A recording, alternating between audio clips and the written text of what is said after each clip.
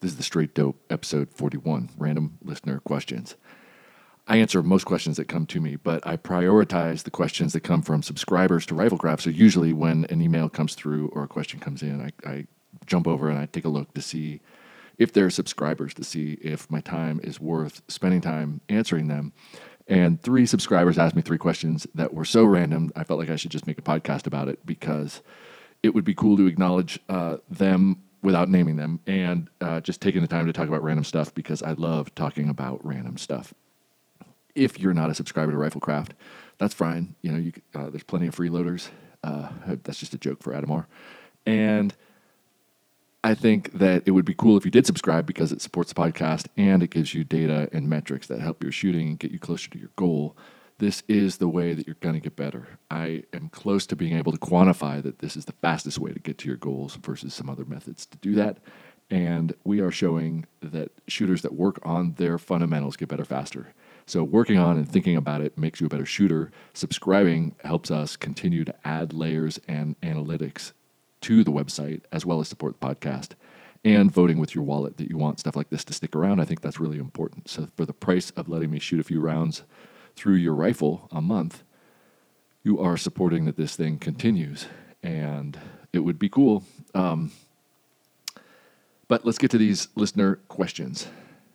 First one is ticks. What do you do? How do you deal with them? Many of you know, but most of you probably don't know that in a former life, I used to go around and collect things that were toxic. I collected toxic animals and plants and animals that had biologically active proteins that could be studied in a lab. And so from a biochemistry standpoint, it's interesting to know how toxins work and how they operate on biological systems. But to get those, somebody's got to go out and get them. And so I went out and I got them. And so I traveled around the world looking for that kind of stuff, as well as sitting in labs around the country and in other countries studying the effects of some of those toxins on biological systems. Ticks are not something that I studied, but I ended up collecting them by accident all over the place. Ticks are my least favorite little creature, and yet they're probably the creature that I've pulled out of my skin the most. I hate them. They drive me nuts, and I'm not an expert on them or even keeping them off of me, having once doing kind of a training exercise with a group, ended up coming out of this nasty place with more than 100 ticks on me. I ended up taking antibiotics for over a month, and it caused a lot of problems. But there are a couple things that I've learned to do in advance to try to prevent getting them in the first place. And the first one that I like to do is washing my clothes and a lot of my gear in permethrin. Now, it's kind of a nasty stuff, but you can wash it, and it'll stay on, and it repels mosquitoes and ticks off of your gear and clothing. Now, none of this stuff is healthy because it kills other organisms, and I imagine that whether or not it's bad for them, ultimately, anything that's bad for something else is probably, whether it's been proven or not, bad for us too. This stuff isn't good for us either, but it keeps ticks off of us. So I usually, if I'm going to a part of the world that's going to have a lot of bugs, including ticks, wash my clothes, tent, anything I can in permethrin to help kind of encourage that they don't come onto me. And then I carry a lot of DEET. I've carried and tried like the essential oils and the smells and the candles and the zappers and the all sorts of other gimmicks, but nothing has ever worked like DEET. Now, DEET will literally like melt your watch off your arm and do all sorts of terrible things to equipment and to you, but it does keep ticks and other insects that can cause some serious problems off of your body. So I have been exposed to a hell of a lot of permethrin and DEET, and yet I've still managed to get ticks.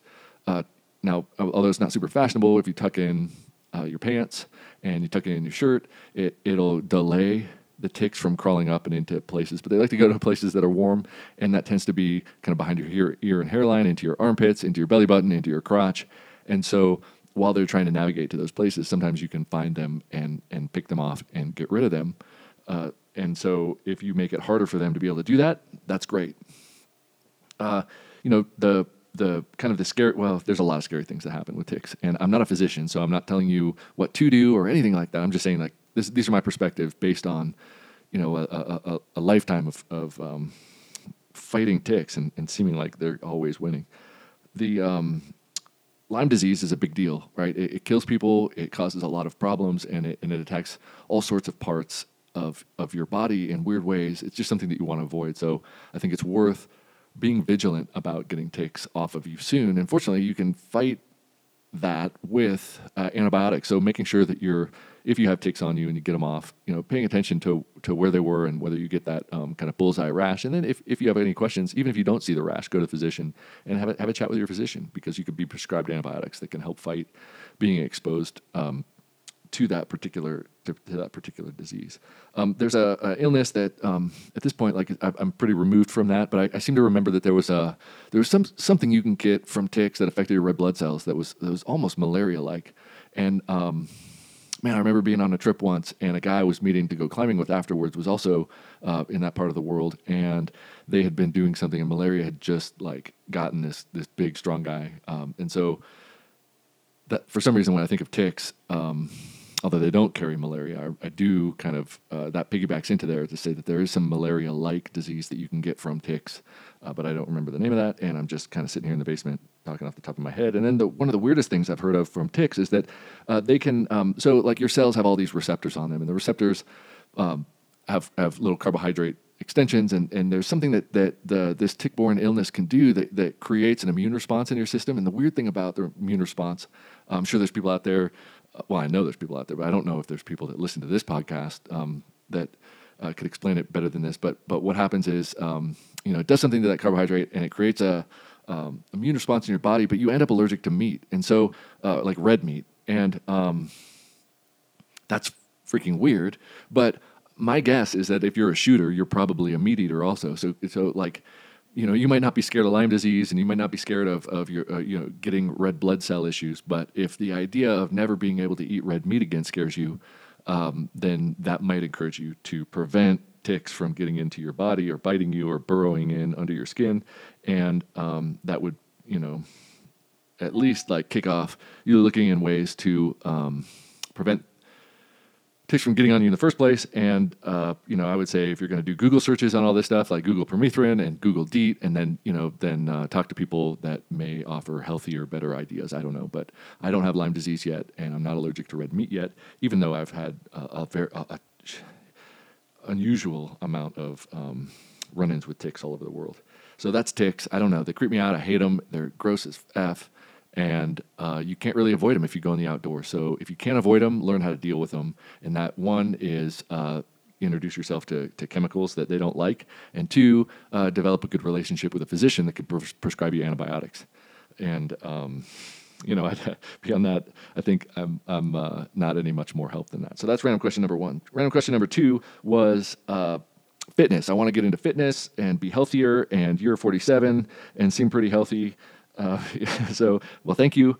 It's funny because, I used to identify as an athlete, and I guess in a sense I still do, but, I try to fight that Uncle Rico kind of mentality. And like, I'm not sure what the statute of limitations are for like what you identify with in terms of like credibility and stuff. But, it's been a number of years since I've done anything like all that athletic, and we'll talk about that in a little bit here. But I think that people need to, within the limits of their body, you need to move, right? You're an animal that needs to move to be healthy. So if you sit around a lot, then you're probably less healthy than you could be. We didn't evolve, or we're not designed to be sedentary. In fact, without, crossing over like too many lines here, it's my belief that you need to move to be healthy. And if you don't move, then you'll be unhealthy. And of course, that healthiness is kind of a subjective measure, but like blood gets back to your heart more passively than it does being pumped out of your heart, right? Your heart doesn't pump blood back to you. So one of the ways the blood gets back to your heart and to your lungs to get oxygen and then to be pumped out and then go through the filters that it goes through out in your body is that you need to bend and move your joints. And when you bend and move your joints and take deep breaths and increase the pressure in your abdomen, then that blood gets squeezed through the veins in your body that have kind of one-way valves on them to get back to your heart. So if you don't move, the blood, it's going to get back to your heart anyway. But at least my understanding is that, it sure helps to breathe, and it sure helps to move when it comes to having that fluid flow through your body and be reoxygenated and get through the organs that it needs to get through to get rid of some of the crud that's in your body. So you need to move regularly. And what does that look like? I don't know what it looks like. Like, your lifestyle is your lifestyle. I think that humans, I think that that your body is a reflection of the last 3 months of your life. So if you were like a high school football star, but you're in your 40s, like, you're an Uncle Rico. If you are like, a marathon runner and, you run 100 miles a week, like you're probably overdoing it a little bit, but there's a big spectrum in between, but your body adapts very quickly and changes. Now, if you're massively obese, like, if you're 500 pounds, then you're not going to change your body entirely in 3 months. Obviously, it's going to take a lot of time, and you need to do it carefully, and you need to be monitored by a physician and so on and so forth. But really, like, even though I don't look much different than I did 3 months ago, I haven't been as active the last 3 months. So my guess is if I went out and took metrics and did some exercises, you would see that my body has suffered. So I'm a reflection of the last 3 months. So if you're not being consistent in terms of monitoring where you're at, average the amount of activity that you did in the last 3 months and then try to scale that up. There are places like, there's tons of exercise programs that are out there, and I don't know what's good or bad other than I've been associated with Soflete since they started as an athlete, and most of the people there are my friends, and I know them, and we talk health and fitness and activities and doing stuff all the time, and they help people towards all sorts of goals, fitness and health-wise, and I would say consult Soflete, and in a sense, you'd be consulting me, but you also be consulting a panel of experts that's their job to take care of people, and you can get kind of more generic workouts, and you can get more generic stuff, or you can talk to people directly about your particular goals, but keeping in mind that if you're going to ask me, I'm going to tell you that you're a reflection of the last 3 months, and if you want to do something that's out of that context, that you're going to need to spend more time and be a little bit more careful getting to that, and that averages take time to change. So get out and move. Don't move too much, but also move throughout the day. And how much is kind of depending on what your background is and all that stuff. I think that moving is more important personally than what you eat necessarily. Like there's no way you're going to eat yourself to fitness, and there's no way you're going to take magical pills that do much of anything that are going to be like life changing in a good way. Really life-changing in a good way are habits and behaviors. And habits and behaviors are get out and move, get skills, and hobbies, and take up things that force you to move but don't feel like work. If you're like, man, I don't want to go to the gym because it sucks to lift weights, I'm right there with you. But there are ways to get around that, and kids do it. And at some point we learn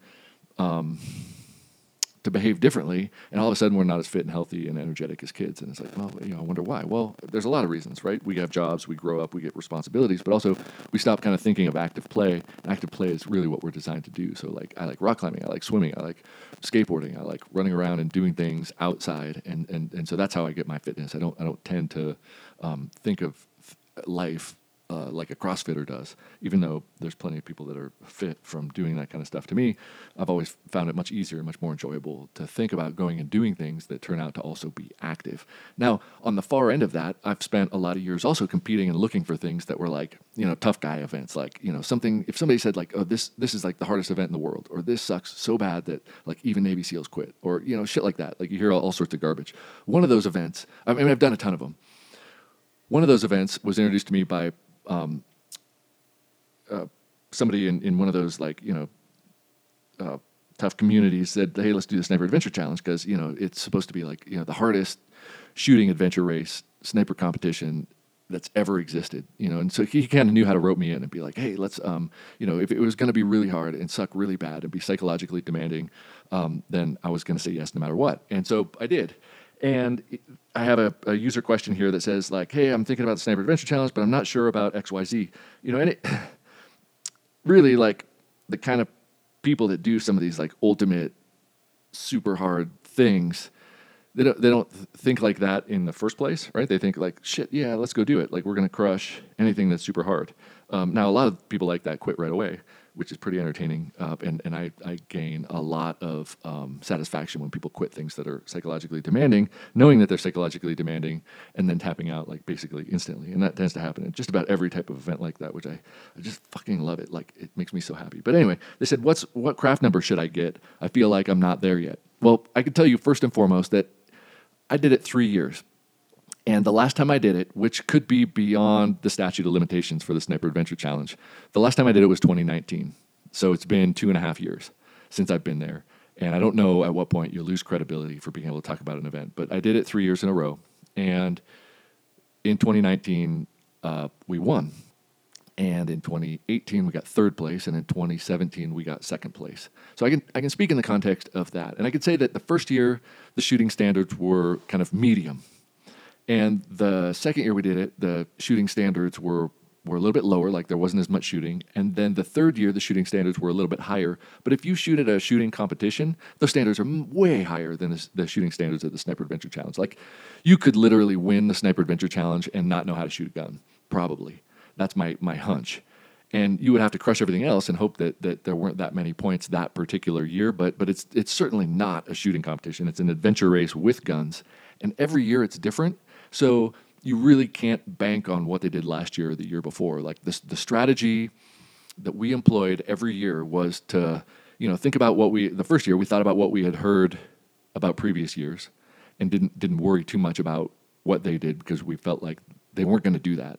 And on other podcasts, you could Google those. People talk about like, oh, well, last year they did this, so we trained that a lot. It's like, shit, man, that's the opposite of what I would do. If they did it last year, they're probably not going to do it this year, except for land navigation and carrying around guns and backpacks for 2 days. Like if you're gonna bank on anything, bank on carrying your backpack around for 48 hours with a map and compass, carrying your rifle. Now, how much you use the rifle, who the hell knows? I think one year I shot 12 rounds out of my rifle. And another year, maybe 30. It's hard to remember. But the point is, if you've ever been to another shooting competition at all, like the shooting's probably gonna be easier than that, and the shooting isn't gonna make or break how you place, and that's my hunch.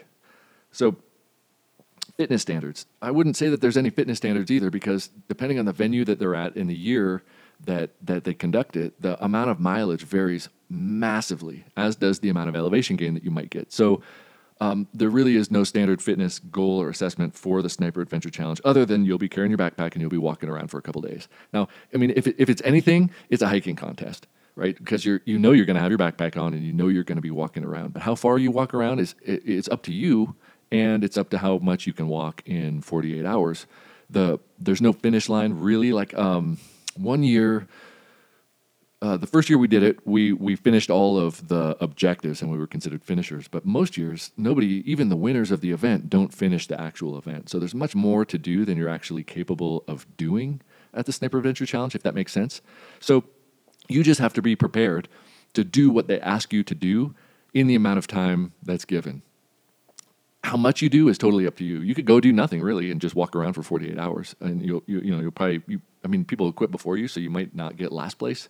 But if you really want to try to go and win, then you need to be able to walk around pretty quick and do what they ask you to do at the checkpoints that you navigate to. Some years the checkpoints are kind of create your own adventure. They're scattered all over the place. They might give you 50 of them and say, get as many of them as you can, and check back in 48 hours, and we'll see how many points you accumulated. Some years there's more of a, you got to go to this zone and do them, and then go to this zone and do them, and then this zone and do them, but you can't do them out of order from zone to zone. But the theme is the same. You got to figure out how to go from point A to point B and plot those points yourself, carrying all your shit yourself. And when you get to point B, you may be asked to shoot, and you may be asked to do a random skill. Now, I say there's no way to predict what they're going to do, and that's totally true. But they tend to have some themes. Some of the themes are fieldcraft. What are fieldcraft? Well, that's also kind of a loaded topic, but what I consider fieldcraft is to be able to tie knots that do something, be able to work with ropes in a way that does something. Like you can climb up the rope, you could rappel down the rope, you could create a bridge with a rope, you could tie somebody up with a rope, you can pull your equipment up a cliff with a rope, or belay your partner up a cliff, and that kind of stuff. In terms of rope work, you can create a raft that all your equipment can float across with you on it to go across a lake, or shoot off of from the middle of a lake, or just keep it dry because it's in a shitty cow pond that's really nasty. You're going to smell like cow shit for 2 days, but at least your stuff's dry, kind of thing. And that's what I consider fieldcraft. I've never seen them ask people to light fires, but what if they asked you to light a fire with just sticks and stones? Could you do that? Can you procure and kind of resource and purify your own water, because they don't provide you any of that stuff?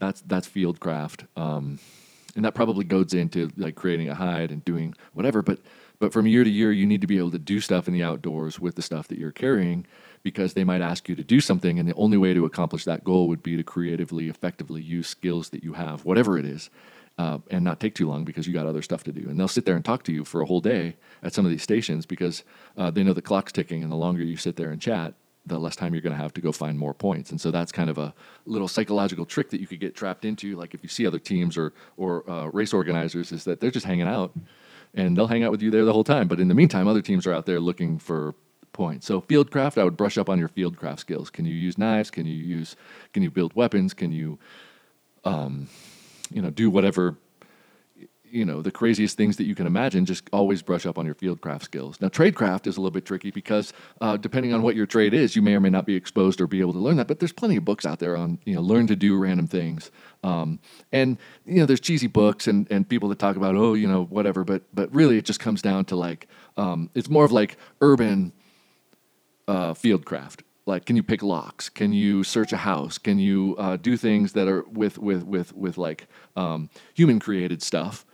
It's like fieldcraft, but in the human environment. Can you pick locks? Can you search a house? Can you send codes? Can you break in? Can you look through dossiers and find patterns or identify subjects and solve puzzles and that kind of stuff? And again, like there's no real theme other than those types of scenarios are often some of the ones that you run into. Now, if you get to a checkpoint and you don't know how to do it at all, you could still be creative and try to solve the problem anyway. Like, if you get handcuffed and you can't pick the handcuffs, like there's other ways to get out of handcuffs that don't involve necessarily picking the locking mechanism, or if there's a deadbolt on a closet and all your equipment is locked in it, like, however you can get your stuff, like you get your stuff and keep going.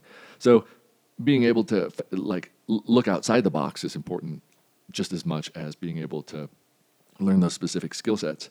Then obviously using a UTM or MGRS gridded map, plotting coordinates to the square meter, and being able to actually walk through them. The more effective you are at navigating, the less mileage you have to do to try to find a spot, right? Because straight lines or, however you decide to go from point A to point B, if your route totally sucks, you just add mileage or elevation or both. But if you're scored based on the number of points that you get, you want to be efficient and effective at being able to plot those and get from one to the next. Now, if you get to one and it sucks and you're like, man, I'm not going to do that. For example, the one that stands out to me was, one of the teammates has to barrel roll, kind of like when you were a kid and you got up on a hill and you rolled down on your side like over and over and over again, you got really dizzy. We had a barrel roll for a kilometer, and it was like, man, not only would I be thrown up, which I don't care if I throw up because of like exertion, but I do care if I throw up because I'm dizzy and my equilibrium's off because I barrel rolled for a kilometer.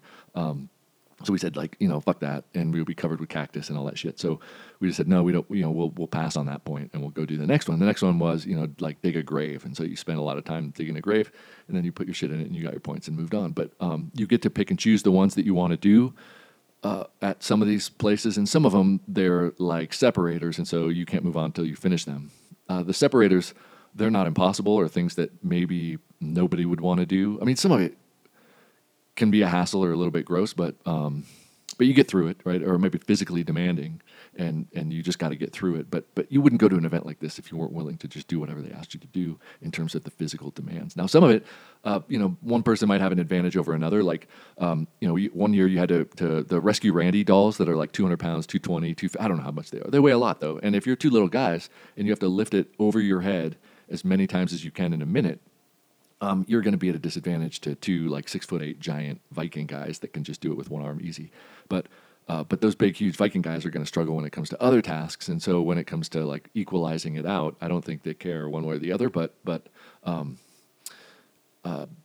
tasks tend to kind of equalize out. But they favor the people that are the most diverse and have the most problem-solving abilities with diverse skill sets. So if you have fieldcraft and tradecraft and shooting and rucking experience and climbing experience, then you'll tend to do better than people that don't. For rock climbing, let's see, distance, weight. Distance, I would say that like you definitely want to be able to carry whatever your pack weight might be. Like let's say, I think a universal standard for a ruck weight might be 45 pounds, right? So let's say you could walk 26 miles with a 45-pound ruck. Like fitness-wise, you're fine. Now you might double that distance, but if you can do 26 miles straight, you're plenty fine with a 45-pound pack. I don't know. Maybe you might need to carry more. You might need to carry less. I don't think I've carried more than 45 pounds any of the years that we went, including my rifle. I'm not a big fan of like just going balls out, trying to minimize every tiny ounce of everything. I think about the equipment that I'm taking, and try to optimize its usability first and then consider weight. But if I need it to shoot well, like I don't need a 6-pound rifle. There's people that have these ultra light rifles, but like they suck at shooting in the first place. Like, okay, fine, but you're not gonna, they're not gonna hit anything, or they're not gonna get points from shooting. And so, but why would you waste money on a 6-pound rifle when you're there to try to compete for points? And so I carried a 16-pound rifle, and that the year we won it, I think we got the most points shooting, and I just sucked up carrying a couple extra pounds. I'm a 200-pound guy, so a few more pounds like really means nothing to me personally. And when I went, I had enough fitness to be able to do that. I even carried a tripod that last year because I anticipated the shooting to be harder because the first 2 years were not as hard. And so I kind of thought, like, if they're going to do anything with the shooting, they're going to make it more challenging, like less stable, faster. And that turned out to be the case, and it worked in my favor. So I wouldn't listen to like you need ultralight equipment. Those people could get crushed in other ways if the event shifted out of favor for having super ultralight equipment. And one, who knows? I mean, it totally depends on the match directors and how they design the event. So it could favor people with ultralight stuff, but that approach could also be just as much of a hindrance. And it's not up to us, right? It's up to you just to show up and do what they ask you to do. And if it turns out that that's the way that wins, then great. But I would rather be diverse and able to consistently perform, under any conditions than only under the conditions that were optimal for my equipment. So I would rather carry a little more and be more diverse than carry a little less and just like pray to God that they don't ask us to do something that my equipment can't do because I was, trying to game the system. So anyway, climbing standards. I don't think there's climbing standards, but I would say like if you can try to your best to be able to climb 510, like go to a gym and climb 510 or go outside and try to top rope 510s. They didn't ask anybody to do any leading at the years that I was there, but they also most of the time had climbs that were easier than 510. But there was one option, maybe year 2, that had around a 511 option that you could go up, and you couldn't. They didn't have it rated because it was just up of kind of a rotten cliff. But the section that I ended up trying to go in because it was dark, to me felt like about 511.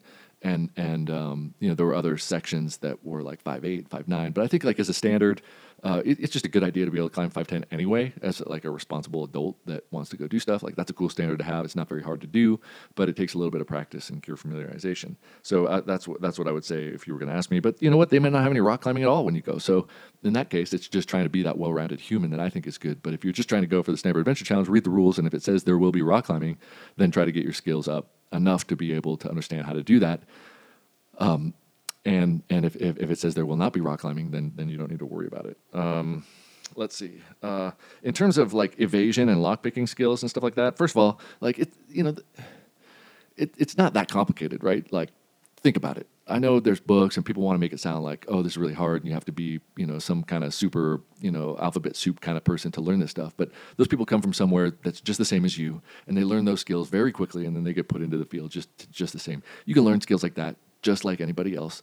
Just, Google it, YouTube it, and think about like if you're trying to get away from somebody, where would you go that they don't want to go and wouldn't chase you? And what would you have to do that they wouldn't want to do? Or what could you do that's better than they can do to get away or to find somebody? Or if somebody was hiding from you, where would you go hide thinking that nobody was going to find you there? And then, look in the super obvious places, but also look in like the worst places. Like, if I jump into a sewer and swim down a sewer full of shit and needles and shit like that, like I know that most sane, rational humans aren't going to go in there. So that might be a good place to sneak in and out of. On the other hand, like you got to be pretty committed to the cause to expose yourself to life-threatening stuff in order to hide and to accomplish something like that. They're not going to make you do that. But I mean, I think like, that's the context that I think in. Like if I'm trying to get away from somebody, I'm going to go somewhere that they can't go. If I'm going to try to hide from somebody, I'm going to hide somewhere that they aren't going to look for me, and either make it like so disgusting or so miserable or so terrible or so dangerous that they can't do that. Like, and then think about how could you run an event safely and get insurance? Like they won't make you like crawl through a sewer.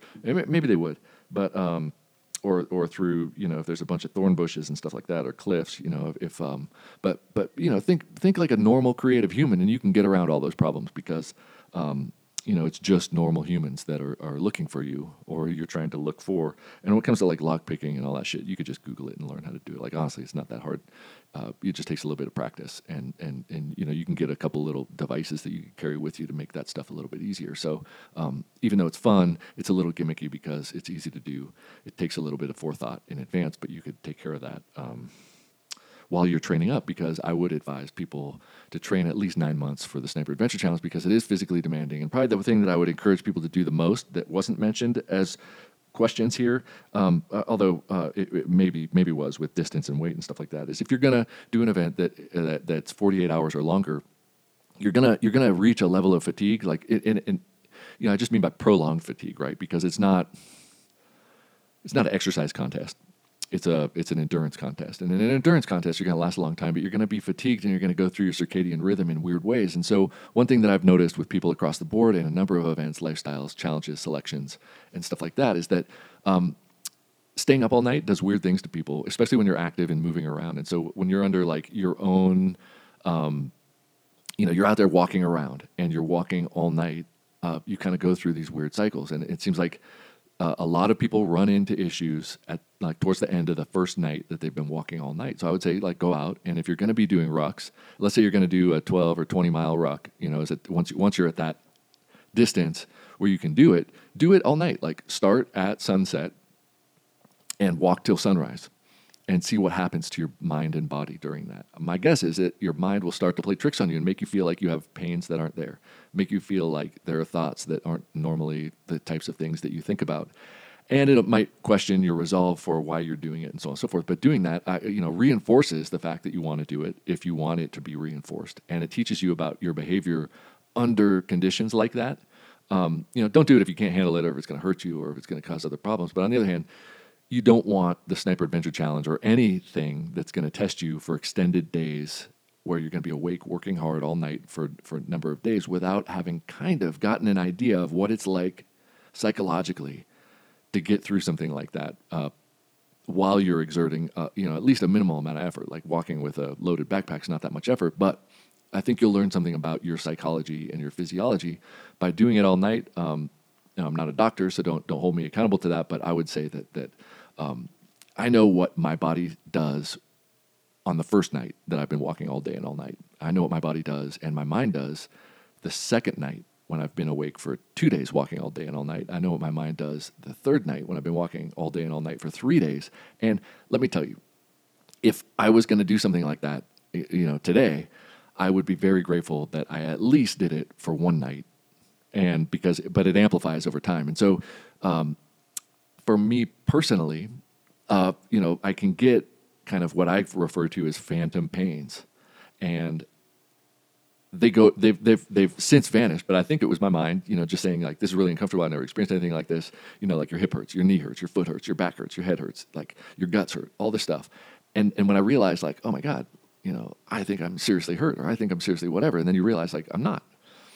I mean, if you are, get it taken care of. But for me personally, I've noticed that like when I was younger and I was doing types of things like that for the first time, a lot of those things happened, and I came to the realization that it must have been my mind scrambling to come up with reasons for why I was out all night for 1 night, 2 night, 3 night, 4 night, and I got to be able to control that really well, which is one of the reasons I've been very effective and accomplished in that realm of stuff. But it didn't come without hard knocks, and it didn't come without learning that your mind and body does weird things to you when you're sleep deprived and fatigued at that kind of level. And so I would say that's probably not a bad idea to get comfortable with, at least for the first night, right? Just walk all night. Like if that doesn't mean like stay awake for 48 hours or 72 hours or 96 hours, like, because that has further kind of negative consequences. But take a nap and then wake up before sunset and then just walk while it's dark. Like it's weird. People aren't really nocturnal organisms, so you might learn something about yourself and your body while you're doing that, and your working fitness, and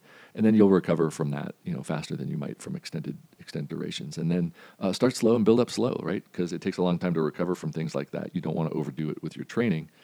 The event is really rewarding. So that's the Sniper Adventure Challenge thing. If you want to hear specifics and other people talk about their perspective on the event, Google it. There's plenty of podcasts where people talk about going and what they did and how they viewed it. Most of the time, I differ in opinion from them about that stuff, but you can hear that. And for me, it's about plan for diversity, plan for the unexpected, and be adaptable. And if you're adaptable and resilient, you can do anything rather than training for something specific, because things can always go wrong. So I always say, bank on being resilient and adaptable.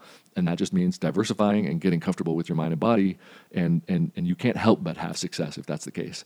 Whereas other people approach it from like a gaming, technical, specific, yada, yada, yada. But then, life throws a curveball and they're not as successful as they think that they might be. So, have that positive mindset, have that can-do attitude, put in the work so that you know that you deserve to be there and that you can accomplish anything that you want, and you'll have nothing but fun because it's a super rewarding event. I think it's totally spectacular, but there's a lot of things that it isn't, and sometimes people overemphasize the things that I think that it isn't because it makes them sound cool and tough and stuff like that. So that's the Sniper Adventure Challenge. Super fun. You carry a rifle, so that makes it even cooler than an adventure race, but it's not, it's not the AG Cup in terms of shooting precision and dick measuring in that regard. If you want to test yourself on a fitness competition, like go do an Ironman. If you want to test yourself on a precision rifle thing, go do a precision rifle thing. If you want to test yourself on an F-class thing, go do an F-class thing. This is more of like a adaptable field, well-rounded outdoor person contest, and so approach it like that rather than something that it might not be. So and it'll be really cool and rewarding. But again, it's been a couple of years since I've gone, and it might be different now. I don't know, and it might be different down the road. Who knows? But I think that the world's a better place when there are things like this available for people to test themselves and learn what their strengths and weaknesses might be. Because you never know when you might have to stay up for a couple of days doing hard things, and it doesn't hurt to it could hurt, but it's not always the worst thing to know how you respond in those kinds of conditions, even though I don't think shit's ever really going to hit the fan.